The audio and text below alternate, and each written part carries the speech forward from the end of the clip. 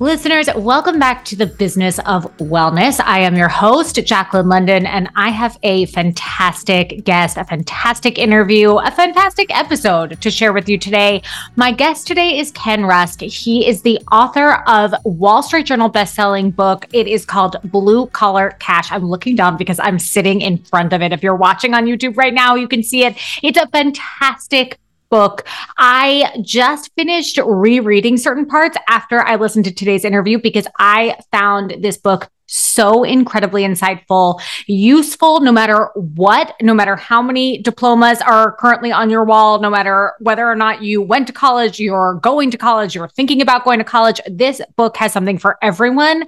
And I really learned so much. So I am not going to waste any more time teeing up this conversation. I really found so many insights that I think are tremendously valuable. And I know that you will as well. So I will let us get to our interview. But before we do, I would be remiss not to remind you, please, if you like today's interview, feel free to leave a 5-star rating and a kind, wonderful, generous review. And by generous, I mean, it could be one word. You could just say, love it, and be out of there in less than 3 seconds. Wherever you're listening right now, particularly on Apple Podcasts or on Spotify, I would love to hear from you. I am reading all of the comments, all of the reviews. I don't let a day go by really without checking them. Some might call that obsessive, but I'll let you guys decide.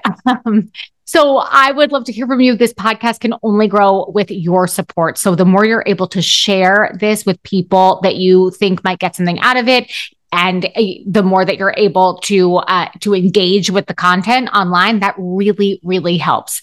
All right. In the meantime, feel free to give me a follow or reach out to me if you have any questions at Jacqueline London RD on any and all social platforms and at Jacqueline London on TikTok. And let's get to the interview with Ken Rusk, author of Blue Collar Cash. Ken, welcome to the Business of Wellness. I'm thrilled to have you here. I feel like it's a tremendous honor, first of all. And second, I was just saying to you offline, and I feel like my listeners certainly need to hear this. I feel like I've done wrong. I feel like I need a big reset, and that's why I'm so glad that you're here, because I feel like you can help me. You can help me with this. Well, thanks, Jacqueline. I appreciate you having me. Let's dig into it and see what we can figure out. Okay. Let me confess. I'm gonna start with a little confession here. So, it feels like coming clean. It feels like a little homecoming. I went to Northwestern University, private school, 4 years. I spent as a double major in dance and history. So here we are. I had to go back to graduate school for 4.5 years to actually find and hone the skills of my trade, which is medical nutrition therapy. And first of all, I mean, I got to thank my parents. I feel like any opportunity to thank them for that it really just can't be understated. But let me also say, shucks. Because that feels like a lot of money and time that I won't get that back. And yet I feel like you are offering us some solutions to not either making this mistake or also kind of honing in on now, okay, we're here. What can we do about this for future generations? And how would you want other people, young people listening to this now, to also think about the kind of framework that we've been taught? Well, yeah, I think the important thing as kind of an overarching theme here is, we have to ask ourselves eventually, why am I working to begin with? Okay, what am I after? I mean, what do I want my life to look like? And I think what happens is we're so good at living this if-then situation. If I go to high school and if I get great grades and if I get a scholarship and if I get a good ACT score, and if I get a good, go into a school, and if I get a degree, and then if I get a job and it pays well, okay, then I can start living my life. And I think that's the problem, is we don't really know, we're looking a week ahead or a month ahead. We're not looking way out there. And I think we don't teach kids, especially in high school or even right after high school. Okay, so what are you planning? What are you doing? Why do you want to do this? Why are you here? What interests do you have? What's your nirvana look like? And I think we need to start with that, because once you know what you want your life to look like, I was a ditch digger, okay? There's a million different ways to get there. And a college degree is really only one of them. Now, I will tell you, they've done a great job, because between colleges and counselors and teachers and high schools and attitudes in general, they've gone to parents and said, hey, if your kid doesn't go to college, he or she's not going to amount to anything. That's never been true, and it's especially not true now, because half the country still does something with their hands every day, and yet fewer people are willing to do it, which opens up supply and demand 101, where supply is low and demand is high. That's where the money goes, and that's where all the opportunity is going right now. Yeah, I mean, it's a great point. I really do feel like this is one of the greatest kind of myths of our time in some ways, that you must attend a 4-year university in order to be successful. And yet at the same time, this creates this, this kind of aimlessness almost of this promise that college is going to deliver. You will know exactly what you want after college. How do we, I guess, here's where I get a little stuck, and this is what I would love to hear from you on, is that something I heard a lot when I was a senior in high school, and something that I'm sure you hear a lot in your everyday life as well, right? Is how do we expect people that are 16, 17, 18 to choose a major? Right? Like to if you had gone the traditional path, or the traditional path of, the big business that is 4-year institutions, right? How do we expect people to choose a major? Okay, well, that feels hard enough, right? But then if we're saying to people, you've got to figure out, exactly what you want your life to look like, or visualize what you'd want your life to look like. And then that way you can decide if maybe actually that 4-year institution is right for you, or if there's something else, there's another path for you, and there might be a better choice to make, right? So how do we kind of approach that with anyone who's listening right now who has kids who are going into high school, or people who are looking for alternative options, or if you are looking to make a career change? How would we kind of set this up as what do you really want your life to look like, and what are some of the questions you want to ask? Well, that's the question of the day, right? Mm-hmm. I think it starts like this. First off, let me just say from the outset that I'm not anti-college at all. Mm-hmm. If you're going to operate on my shoulder so I can get back out on the golf course, I want you to know everything there is about a knife before you come at me with it. Okay, so the same thing goes with building a building, or teaching people, or managing money, or engineering something. Yeah, you have to know how those things are done. And that's what I call a job-specific degree. So if you're one of those kids who says, I really want to be a surgeon, or I want to be a teacher, I want to be a banker, I want to be an engineer, I want to be something, specific. Well, yeah, you're going to go to a specific school to take specific courses for a specific degree that's waiting for you on the other side. Mm. What I'm saying is, for all those other kids who could have gone to shop class, might have been great carpenters, or they might have been great, flower shop owners, or they might have been welders or electricians, or all the things that we need right now, hairdressers, estheticians, whatever it might be. Those kids are just getting shoved or funneled into the college scene, when in fact they might be better off working tactily with their hands, and that's how they learn. So you really have to do a little soul searching early on to see what interests your child has had. Were they good at fixing things, or were they good at messing around, playing with things, building things when they were younger? Is that how they got their interest? I mean, you can kind of see what they've done from the time they were 3 to the time they were 15, 16. And then you can kind of make that decision, because all I'm asking you to do is just have an open mind and give them all the options before you automatically shove them down that path. And I'll tell you, part of the problem is, and I wrote an open letter on my website to parents about this. I understand that you think, well, I birthed this child, I clothed this child, I fed this child, I raised this child, I taught this child basic things, I protected them. So now, in order to finish my job as a parent, they have to go to school. They have to go to college. Yeah. That's the part that's new. That part's only been around for 10 or 20 years. And that's the part that I'm saying isn't true at all. You know, is our goal to raise a higher educated kid, or is our goal to raise a happy, self-sufficient, financially independent kid? And I don't think those are mutually exclusive. But that's what I'm saying. Let's stop the madness of saying, oh my God, my kid's $100,000 in debt. He came out and he's now working at a rental car place because he's non-specific or she's non-specific in their degree. Let's end that madness, because it's just ruining a lot of lives that way. Absolutely. I mean, absolutely true.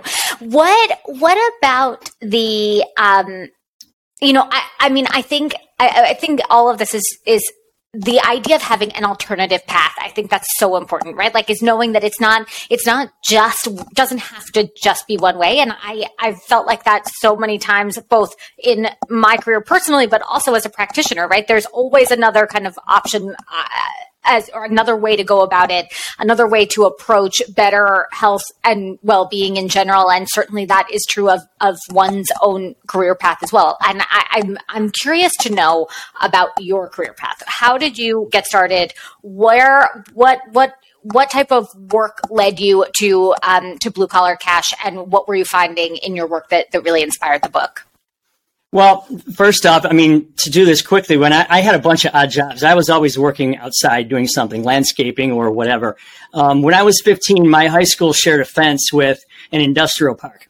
And after school, we would kind of cut through that fence, walk through that industrial park on our way to the carryout, which is where we hung out after school to try to figure life out, right? So I noticed that, I mean, I knew some people that worked in this one particular business, and it was always hustling and bustling, a lot of energy, a lot of people, a lot of things milling about. And I thought, this is a pretty cool place. I'm going to check it out. So I knew that they were ditch diggers. That's what they did. Well, I thought, well, heck, I'm qualified to do that. So I wanted money for my first car, or, you know, take my girlfriend out for pizza or go bowling or whatever it might have been. So I started doing that in the summertime. And in the wintertime, when I was still in high school, I would work in the office. So that kind of gave me a front of the house, back of the house kind of feel. I learned how to run the entire company. So when I was 18, 19, I had the choice of either going to college, or they said, do you want to help us open up branch offices all over the Midwest? Well, I said, well, let me think. I get the chance to go build a business from scratch over and over with somebody else's money and somebody else's, you know, risk. And I thought that was a pretty good college, you know, trial by fire kind of thing, right? So I did that. I opened up a half a dozen of those offices, and then I settled in Northwest Ohio, which is where I am right now. And we started here with about 6 people. I have my own company now, and we probably have I think we have nearly 200 employees now. And it's been a heck of a ride. But in all of that work and all of that time, Jacqueline, the big thing for me was, I always knew that working for myself, I could control my input. I could control my output. I could control the quality of that output, the quality of the work, the day, the pace, the schedule, the time. I could control my financial gain. And therefore, it was up to me to build the life that I wanted, to chase those pieces and parts of my life puzzle that I was putting together. And I knew that I was solely in control of that. Nobody else was. And I think that's the big thing about, you know, blue collar versus some of these other jobs is, you know, you have that control over your day and over what you do, which I think there's no other way to live life than to kind of have that. I totally agree. I totally agree with that. And yet, Ken, it took me 35 years and 2 universities to figure that out. And I'm just thinking now, like, what was I doing? I mean, why didn't I know that? I mean, at the same time, listen, I had some amazing experiences. Also, college, graduate school gave me amazing friendships, amazing connections, right? Like there's nothing more truly valuable than that, especially when you consider what value really means to you personally. Sure. And I know you talk a lot about that in the book as well. Yeah, you know, I've shocked a few parents in my day when I talk about this particular piece. So let's assume all in, you're putting your child into college and it's $40,000-$50,000 a year, all in with everything, books, travel, food, you know, the apartment or whatever, the whole thing. So over a 4 years period of time, that's, you know, $160,000 to $200,000. on the negative side of your asset base. Okay. Hopefully you didn't borrow all that money. Right. Right now, they're paying $30 an hour. I just saw this article this very morning.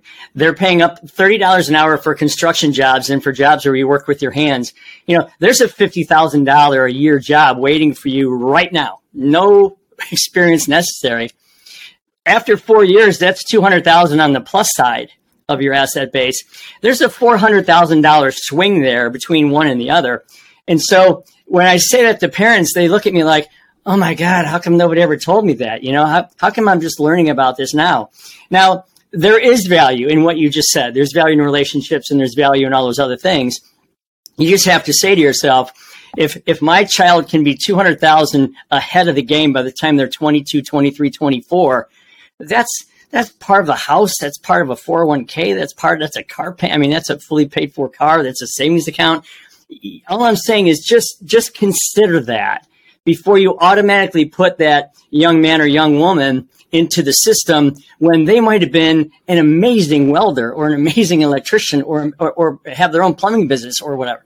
Right. So can I ask you something else on this that I'm curious about? Because I have a few theories, but I know that you would definitely have certainly expertise in this arena. But where do you think that this idea kind of started? Is this a big marketing, like a mass marketing push by 4-year institutions that kind of led us to believe that there's only one way? Because I'm wondering where this idea came from, where parents feel this way, and certainly all of my their parents. I feel like this is very much the kind of mainstream, but we do a lot of things now that are not necessarily mainstream and that we're become a lot more comfortable with. I'm just kind of curious where you think this kind of started, because you're right. You're so right that it wasn't always like this. Well, yeah, I call this, this is kind of like a perfect storm. It's like three confluences at the same time. So when I was in high school, they had this thing called shop class, and you could walk down the hallway and look in these windows, and you could see someone doing somebody's hair, or you could see someone painting someone's nails, or you could see someone changing a transmission on a Mustang, or welding or welding some metal, or wiring an outlet, or building some furniture. And that's where kids accidentally discovered how cool these trades were, just by trying it out, hands-on experience. Well, some genius decided that we're going to take all those machines out of our high schools and we're going to put computers in those rooms. Now, I know we needed to learn computers, but why did it have to be one or the other? I mean, why couldn't it have been both, right? So you have that particular thing. All the high schools suddenly became college prep schools.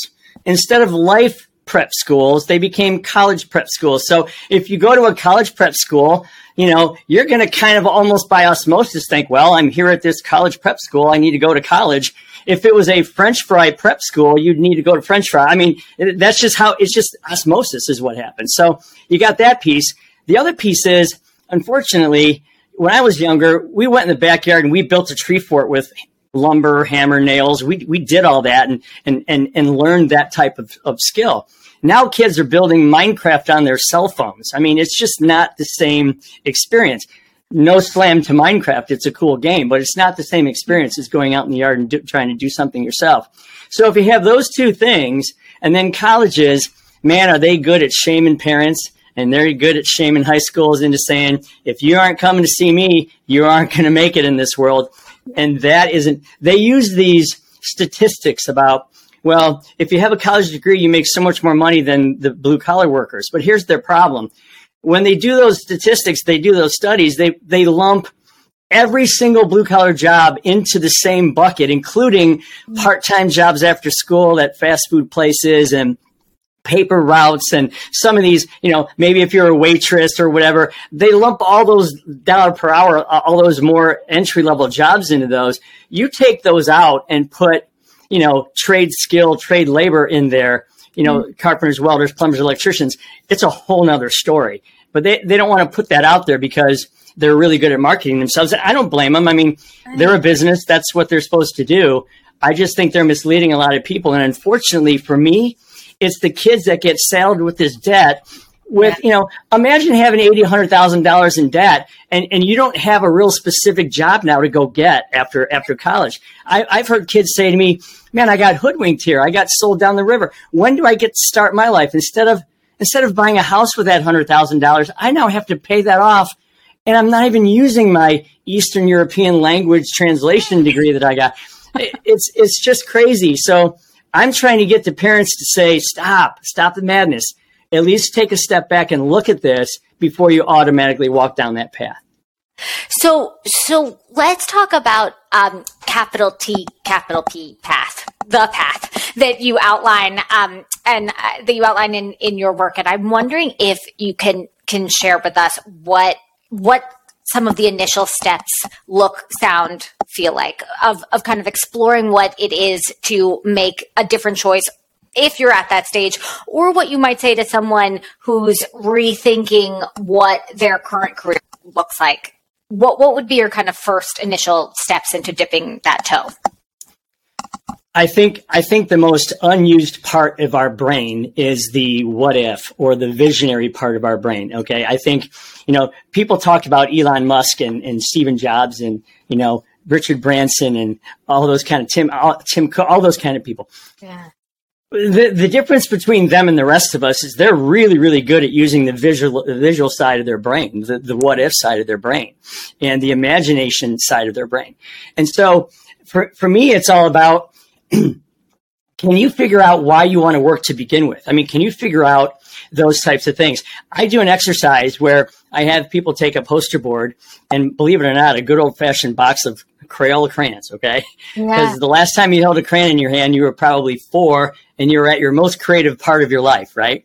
Here's a piece of paper, draw a horse. Okay. It didn't turn out well for me in that. Well, but it's okay. It came out of your head. That's what's important. So I'll have them draw what type of, domicile would they like? Would it be a house or an apartment or a condo, a farmhouse out in the farmland, or would it be in the suburbs? And then I'll have them kind of surround that with, what would be your mode of transportation? Like, what would be your favorite, like, silver Ford pickup truck? Or what would it be? What would be your hobby? Okay. What would that look like? What would your charity moment look like? If you had an extra $100 and you had some time and some talents, what would you do with it? What would you do with, let's say, your sport? Okay. Mm-hmm. How about your pet? Would you have a dog or a cat? And if so, what color? What would you name it? I mean, get real specific, build this life puzzle for yourself, because here's the thing, designing a vacation, only you and alone what that could look like. Only what that perfect nirvana, that, man, if I could live like this, that would be really cool. So I encourage everybody to start with that vision. And then all you need to do, like any path, chop it up into a bunch of small pieces and get those pieces one step at a time. It's the progression towards the puzzle of life that you build for yourself. That's what makes life interesting. That's what makes life anticipatory. And I don't think, other than anticipating many things at the same time, I don't think there's any other way to live. Oh, it's such a good point. And that's so well said. And thank you for that, because I think something that resonated with me so much about what you just said is that I feel very strongly about this, about both vacations and business travel of any type, right? I always feel like having a plan, and it's okay if that plan changes, but having a plan or a rationale of specific reason to go and travel to a certain place automatically gives you this sense of freedom, right? You're not just going anywhere. You don't get on a plane to just anywhere, right? Like you have to know where you're going. What are the things that are important to you then when you're spending time in a new place? And if it's for business, let's say, and you have much less choice, perhaps in where you're traveling for a specific client, a specific reason, then it's really about what are the things that are important to you in this place that you didn't choose, and how can you set them up for yourself to actually make them feel meaningful? What are the sort of KPIs around this specific trip? What are the things that you'd want to get out of it? I feel like that very small kind of specific example really helps with the chopping it up. But I can also see that if I were sitting down to think this through, and especially if I were younger, right, that it would be a challenge for me to think, oh my God, that's so daunting. What do I want my life to look like? I have no idea. Right? Like, do you ever get that? Or are people? What happens is you do this over a period of time, like, for example, if you've ever built a puzzle on your dining room table, the easiest thing to do is you need to put all the square pieces in first, all the corners, right? So that's what everybody does. And then they take this pile of pieces and they start to assemble this thing. And it might take them a week. It might take them a month. They might do it a little bit every day or maybe just on the weekends. But here's the thing. You cannot build that puzzle without the cover of the box next to you at the table. You can't. I mean, try it. I mean, I suppose if you were locked in a room for 10 years, you'd eventually get there without the box. But you need to have that picture of what you think, what you're trying to create. And that's why I say you just hit it on the head a minute ago. Have you ever gotten on a plane and said, wow, I wonder where this baby's going? No, same thing. You back your car out of a driveway, you put it in drive. Where the heck am I going? You know exactly what you're doing. And you do this in life already. That's what I'm saying. You plan every day that you get up. You've got an end game that you're going to consider, whether it's work or church or school, whatever it might be. You do the same thing with vacations. We're all really good at planning, a Florida vacation, beach, chair, breeze, palm trees, my sandals, the smell of the suntan lotion, the drink, the music, whatever, right? Right. If we're so good at these mini planning sessions, why can't we be good at planning the rest of our life? The answer is you can. You just have to take some time. I do this with kids that are 14 years old. It may take me 8 weeks to get them to complete their drawing, but they get there. And it's really cool to see because they're all different. I mean, every one of them is completely different than the next. And it's just a cool thing. So if they can do it, I think the rest of us can do it too. Totally. I mean, what I'm thinking about as you say that too is that even if someone had just done that exercise with me or had just kind of opened up the idea of doing that exercise like once every couple of years starting at 14, you know what I mean? I think there's also some real, because even if it changes your general, like you start to become more specific over time about the things you like versus you don't like. Because I think at 14, if you had said to me at 14, like let's start mapping this out, that I might have said things that ultimately it would turn out I really didn't like at all. Like I didn't discover until graduate school that I really, really liked science, right? Like any time that I was, that liking it is actually what made me good at it, is because all I wanted to do was like keep doing it and learn more and all that. But I was discouraged from that in high school because I didn't have much aptitude for it. I wasn't very good at it. I was a writer, that's what I was taught to think about myself. And it wasn't wrong, but it wasn't the whole story either, right? Like the whole story was actually I could be really good at these skills over here that I hadn't really been taught to lean into much. And then and you're right. You're right, Jacqueline. You can't expect a 14-year-old to know exactly what their life's going to look like going forward. I get that. But what you are doing is you're teaching them to learn that they are in control of what that ultimately is. And it's their choice. Nobody knows I don't know what your favorite color is. I could say, well, Jacqueline, your favorite color is blue. Happens to be mine. Nobody knows that but you, right? So it's uniquely our own to decide how cool our life could be and where that nirvana lives and where that nirvana, centers around who I am and what I'm after. And that's all I'm saying is let's give these kids a lot more courage, a lot more confidence to say, I'm going to design, because ultimately someone's going to kick you out of the nest. Right. And whether that's at 20 or 25 or 30, you're going to get kicked out of the nest, and it's incumbent upon you to know, well, what's this going to look like now for me? So I'm just making the case that maybe we should start showing people how to do this. And by the way, you can do this when you're 40. I had a guy the other day who said to me, I read your book. I read it a year and a half ago.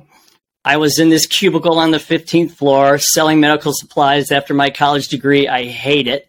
I remember being a plumber when I was going through college, and I was this plumber's helper, and I love the independence and the outside and the control. So I quit my job. I went back to being a plumber. Never been happier in my whole life. So, but what he started with was, God, I need to contemplate what the rest of my life is going to look like here before I start making these heavy decisions. And that's what he did, and I hear that a lot. So I think it's pretty valuable advice. Amazing. So I want to switch gears for a second and talk about something else that we've been taught to despise or fear or think of as such a very bad thing, but you have a different take on it, which is the old comfort zone. Tell us about why a comfort zone is actually can be kind of revelatory if we get more comfortable with a comfort zone. Yeah, well, first I'll tell you, then I'm going to contradict myself. I think the way to growth is putting yourself sometimes in uncomfortable positions. And a good example of that is public speaking, okay? People fear public speaking until they speak in front of 3 or 4 people and then 10 people and then 20 and then pretty soon like, oh man, I got this. So sometimes growth requires you making yourself or putting yourself in uncomfortable places. So that's one thing. But when I talk about comfort, peace, and freedom in the book, what I'm really talking about is this perfect triangle, this perfect nirvana of these terms that kind of interrely upon each other, okay? And when I talk about comfort, it's easy to go towards, okay, well, pajamas on my couch with my remote in my hand. That's not really what I'm talking about. Right. What I'm saying is look at yourself, look at who you are, and say, what could I do to make myself feel like I'm in a really comfortable place with who I am, how I project, how I look, how I feel, my health, my ability to interact, my ability to love other people, to make friends with people. How can I get myself to that really comfortable place where I am good? I'm good with me. Okay. We are all made individually and we all have to take as much advantage of what we've been given. So get to a place where you're comfortable with yourself, work on that really hard. And then that's kind of like the beginning, because once you do that, then you can decide, well, what is the rest of the board looking like? What's the comfort that's going to come from the rest of this, from the transportation and the sport and the hobby and the health and the charity and all those kinds of things? That eventually leads to what the second term, which is peace. And for me, you can say peace is the absence of war. Yeah, you're right. That's true. But for me, if I'm walking down a fairway on a golf course, total peace. Okay. I got that. If I'm taking my dogs for a walk in the park, total peace. And I look forward to that stuff, but you have to define what that is. And it's not going to happen to you. Life doesn't happen to you. You have to happen to life. So if that's what your peace part is, go get it, go do that, stay in that place as many times as you can. Because ultimately, if you have comfort and peace, then the freedom comes along. And the freedom to me is the freedom to be, okay, I've got those other things handled. I'm comfortable financially. I'm peaceful in what. So now I've got this freedom to be spontaneous. I've got the freedom to be, to love somebody else, to be friends with somebody else. I have the freedom to say, you know what, tomorrow night, let's go out and have a beer together. And I mean it. And we do it instead of just saying you do it. You know what I mean? So the freedom to think about giving back, the freedom to think about helping others, the freedom to think about maybe mentoring somebody. It's a really cool place when you can get those things in line and say, man, I've got comfort, peace, and freedom, because guess what? You're like 1 in 1,000 people who ever pull that off in their lifetime, but it can happen. Yeah. I mean, I love that point. I think that's a huge point, because I'd love to hear you speak more on this specifically, which is the idea of making plans and following through with them. And I am, by the way, I will confess it here publicly that I am the first person to feel like I have done this so many times, which is that I will be working on something almost at the expense of other plans, other things, and then have every one of my best intentions is to make it to that drink, that with the, going to get a beer with a friend, that to have that be the goal and to think I'm going to do it. And then I wind up feeling like, oh God, I can't do that because I have to get XYZ done that is work related. And certainly that's entirely, I think, that certainly could be said that is a question of priorities, or like the way that you're ultimately setting up your time that don't reflect the kind of more greater boundary setting around how you protect your time. But I'm wondering if you can speak more about that, because I think it's important for people to hear how that can be so freeing rather than feeling like it's rigid. So there are things that you need to do that kind of live on your shoulder. Okay. And then there's things that you can schedule and get off of your shoulder. It's really, so, if I wanted to go out to lunch with you, I wouldn't say it, think it, dream about it, or wish it. I would say, hey, Jacqueline, what are you doing next Thursday at noon? Okay. Right. In my book, there it is. It's done. Now I can completely forget about that, but I know that I've just added balance to my life. Okay. Right. Because, having a friend, going out to lunch, working out, taking a walk in the park, you need to have balance in your life, taking care of your health. Right. You need to fill these buckets equally. I can tell you, I've heard so many people, man, this guy worked hard his whole life. He went to retire at 72, built his dream house and fell over. Okay. Right. I mean, yeah. To me, I don't want to wait till I'm 72 to start living. Okay. Right. But I also realize that, again, there's work, there's health, there's self, there's spiritual, there's mental, there's all these other joys in your life. You just have to fill these buckets equally, but they have to be very intentional. And that's why I'm such a big planner, okay? A big scheduler, because a lot of goals can be easily flipped from if goals to when goals by just putting in the element of time. I've had people hear that say, God, Ken, I'd really like to go to Scotland to visit my cousin. Boom. All right, let's do that. What's that going to cost you? $3,000. Okay, how much can you save a week? $20. Okay, 20 times 52 is 1,000 times 3 years. 3 years from today, you're going to go visit your cousin in Scotland. For sure, end of story. Put it on the board. Start date, end date, payroll deduction. There's the money. Put it in an account you can't touch. Boom, you're going to Scotland in 3 years. And they look at you like, wow, you just invented penicillin. No, I mean, you're just setting it up.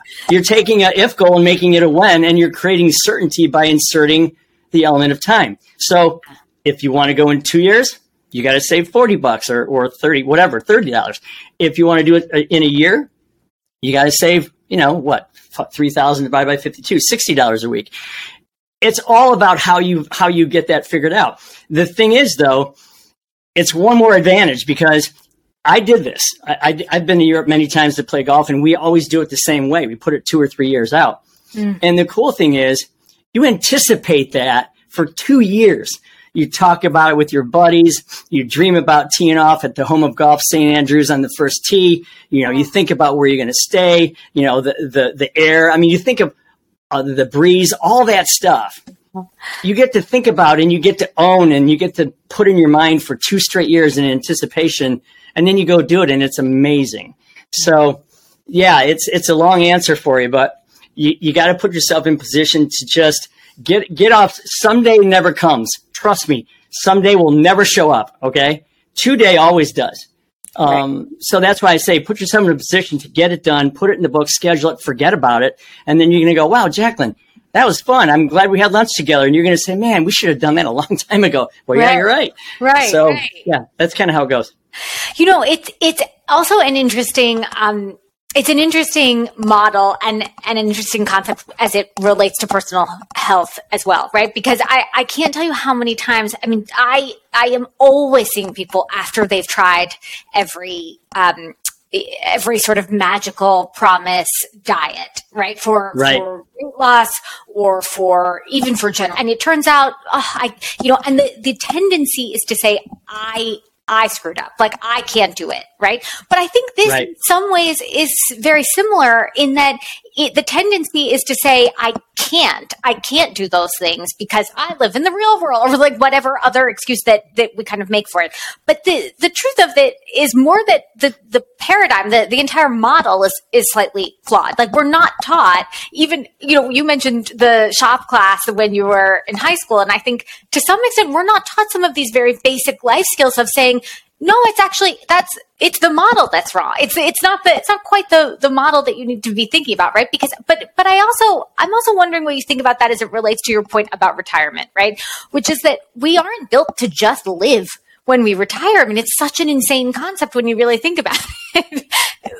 We should be feeling some degree of anticipation, like you mentioned, at every life stage, at every point, right? So how can we kind of build that in for ourselves in a variety of different ways? Well, first off, I heard a very hardcore statement about losing weight the other day. Yeah. And they said, if you're trying to lose weight, okay, and let's say you feel like you're overweight, and after a year, if you don't lose that weight, then you secretly want to be overweight. Oof. It was pretty hardcore. And they said, because there are so many things today that can help you accomplish that goal. There's peptides and biologics and exosomes, and there's all the things that you talk about, diet and health and all the great things that if it's still there after a while, you're making a decision to keep it. And so it's a hardcore statement, but people are like, wow, am I really doing that? Am I sabotaging myself because I'm in the mode of wanting it to always do things? So I think that's a tough one. I really do. That's an individual thing for everybody. And when I read that, I was like, man, that's pretty hardcore. But if you think about it for half a second, maybe there's something to it. I don't know. But when it comes to retirement, I think the thing there is pretty simple. I think first off, you have to understand that they claim that people that are born today almost certainly will live to 100. Okay, because of the advances in technologies and all the things that again you talk about, and I love the work that you do. Yeah. So if I'm 58. Do I think 78 is going to be it? Like it was 10 years ago? No, it's probably longer than that. So I'm going to need to sustain myself, and I'm going to need to take care of myself. And that's why I think about, well, should I wait until my knee breaks and then get it operated on, where they have to put a new knee in or they have to put a bunch of plastic parts in there? Or should I do things like maybe stem cell technology to take care of it before it breaks? Are those options for me? And I want to golf for a long time. So I'm going to do these different things to prevent and be proactive with my health rather than reactive. And I think the same thing goes through with retirement. I think everything that you think about is, okay, I need to be proactive here instead of reactive. I need to plan. And here's some of the silly secrets about retirement. If you're 21 years of age and you put $60 a week away in your 401k, you can save that money for 10 years, stop saving it. And when you're retired, you're going to have over $1 million in your 401k account.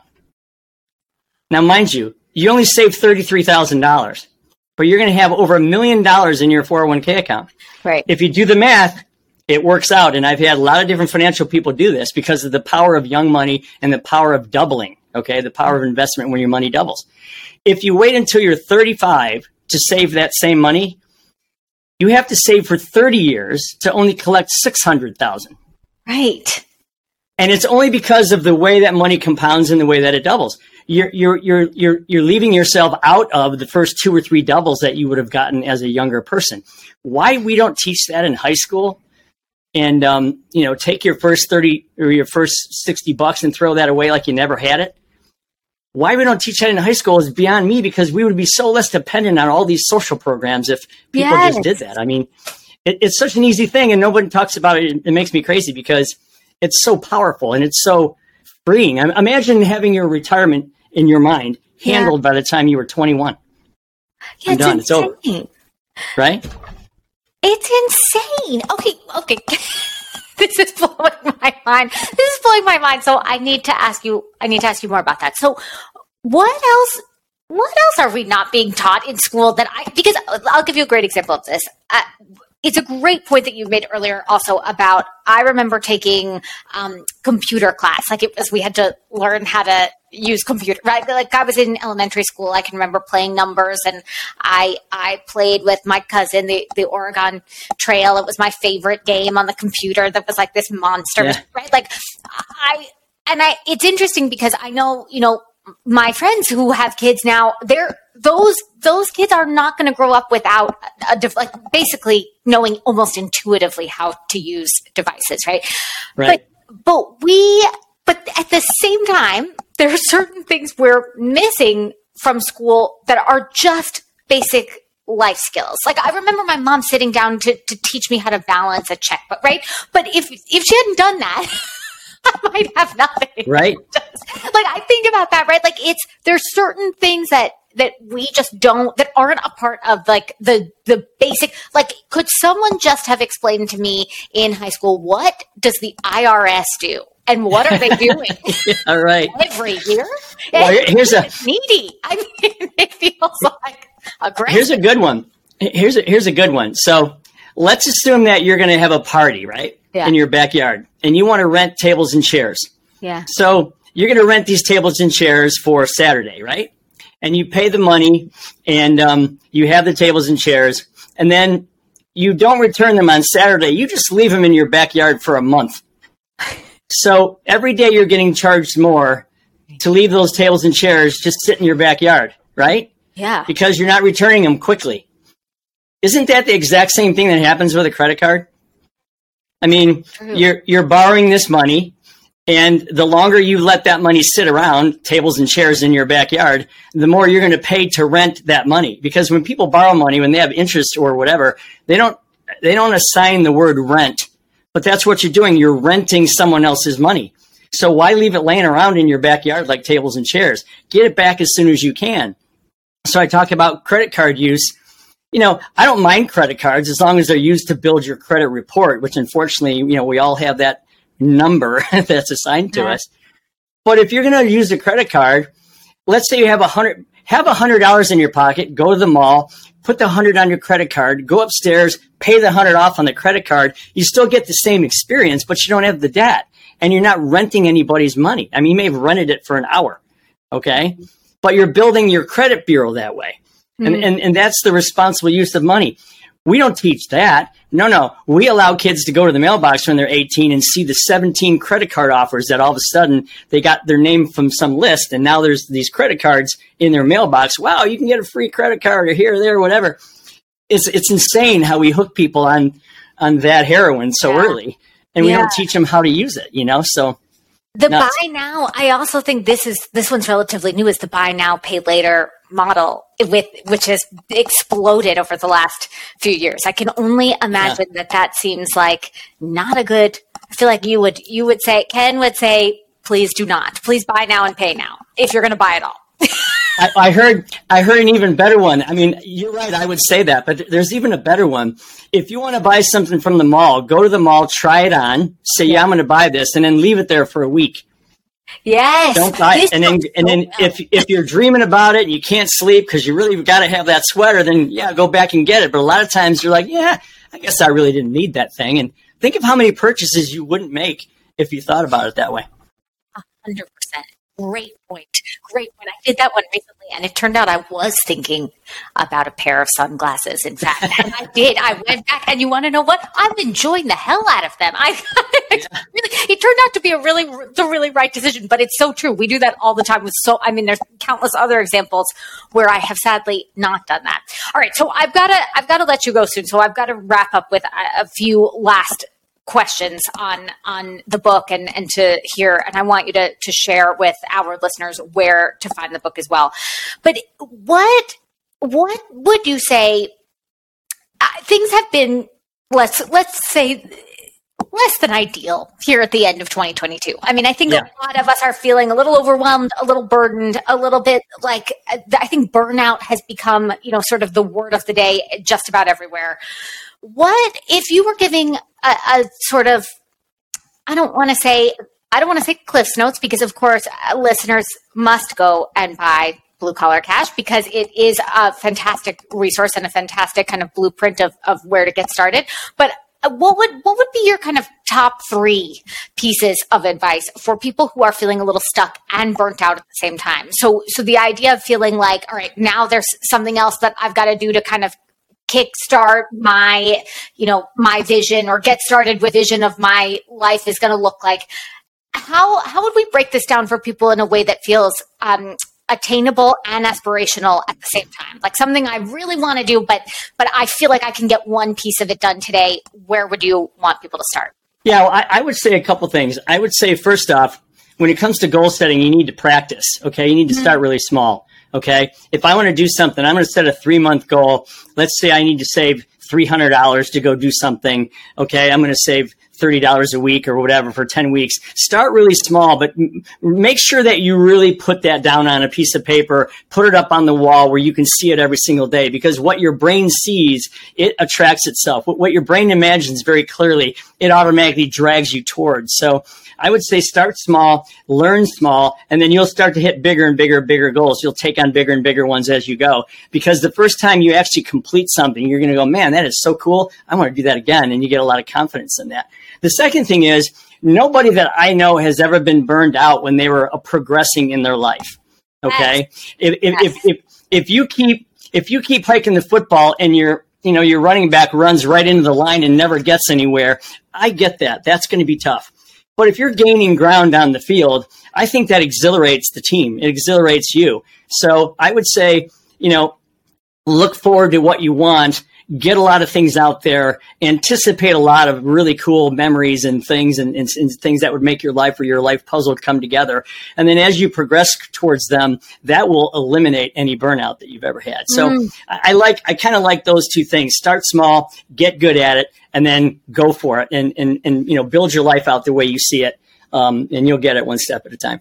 Such a good point, and so well said. I completely agree with you about your philosophy on burnout. I think that is very well put. You're not burnt out doing things you love doing, even if it means it's taking up a lot of time and attention and focus. It still may be something that's really feeding you back. So I think that's hugely important for so many of us to think about, including myself. All right, Ken, where can people learn more about you? Where can we find you, and where can we get the book? Well, if you go to kenrusk.com, you'll be able to find it on any of the different stores that sell books, Amazon and iBooks and local bookstores and all that kind of stuff. One of the things I did recently for this time of year, though, is I built this course that goes along with the book. And, my life was really good before I wrote this book. I tend to donate the money that I get from my book back to different causes locally anyway. But one of the things I did was I built this course. It's $129. If you buy it, you get a free $25 book. And if you do that, I will donate one to somebody that who could use this information. So it's kind of a buy one, get one, and donate it to somebody that you know and love. And the reason I do that is because this information, it's not just a book on the shelf where you read it and then all of a sudden that book becomes like a trophy, and then you have all these books you've read, but you can't remember what's in any of them, 3 months later. So there are courses out there for $1,000, $1,500. No, I wanted to do this really simple, really affordable, and I wanted to give back in a way that says, you're not only going to read this book, but this course, it's only 8 hours. Okay, you can do it 8 individual hours or 8 at one time. This course will change the way you think about your future, and it'll force you to say, okay, I'm done living that way. I'm living now. I'm living in the today. And again, I love giving back. It's what I do. And just know that if you help yourself, you'll be helping someone else in the process. Amazing. Ken, I love that. Thank you so much for being here. Thank you for all of this wisdom and insight. I feel like I came in feeling a little bit sorry for myself.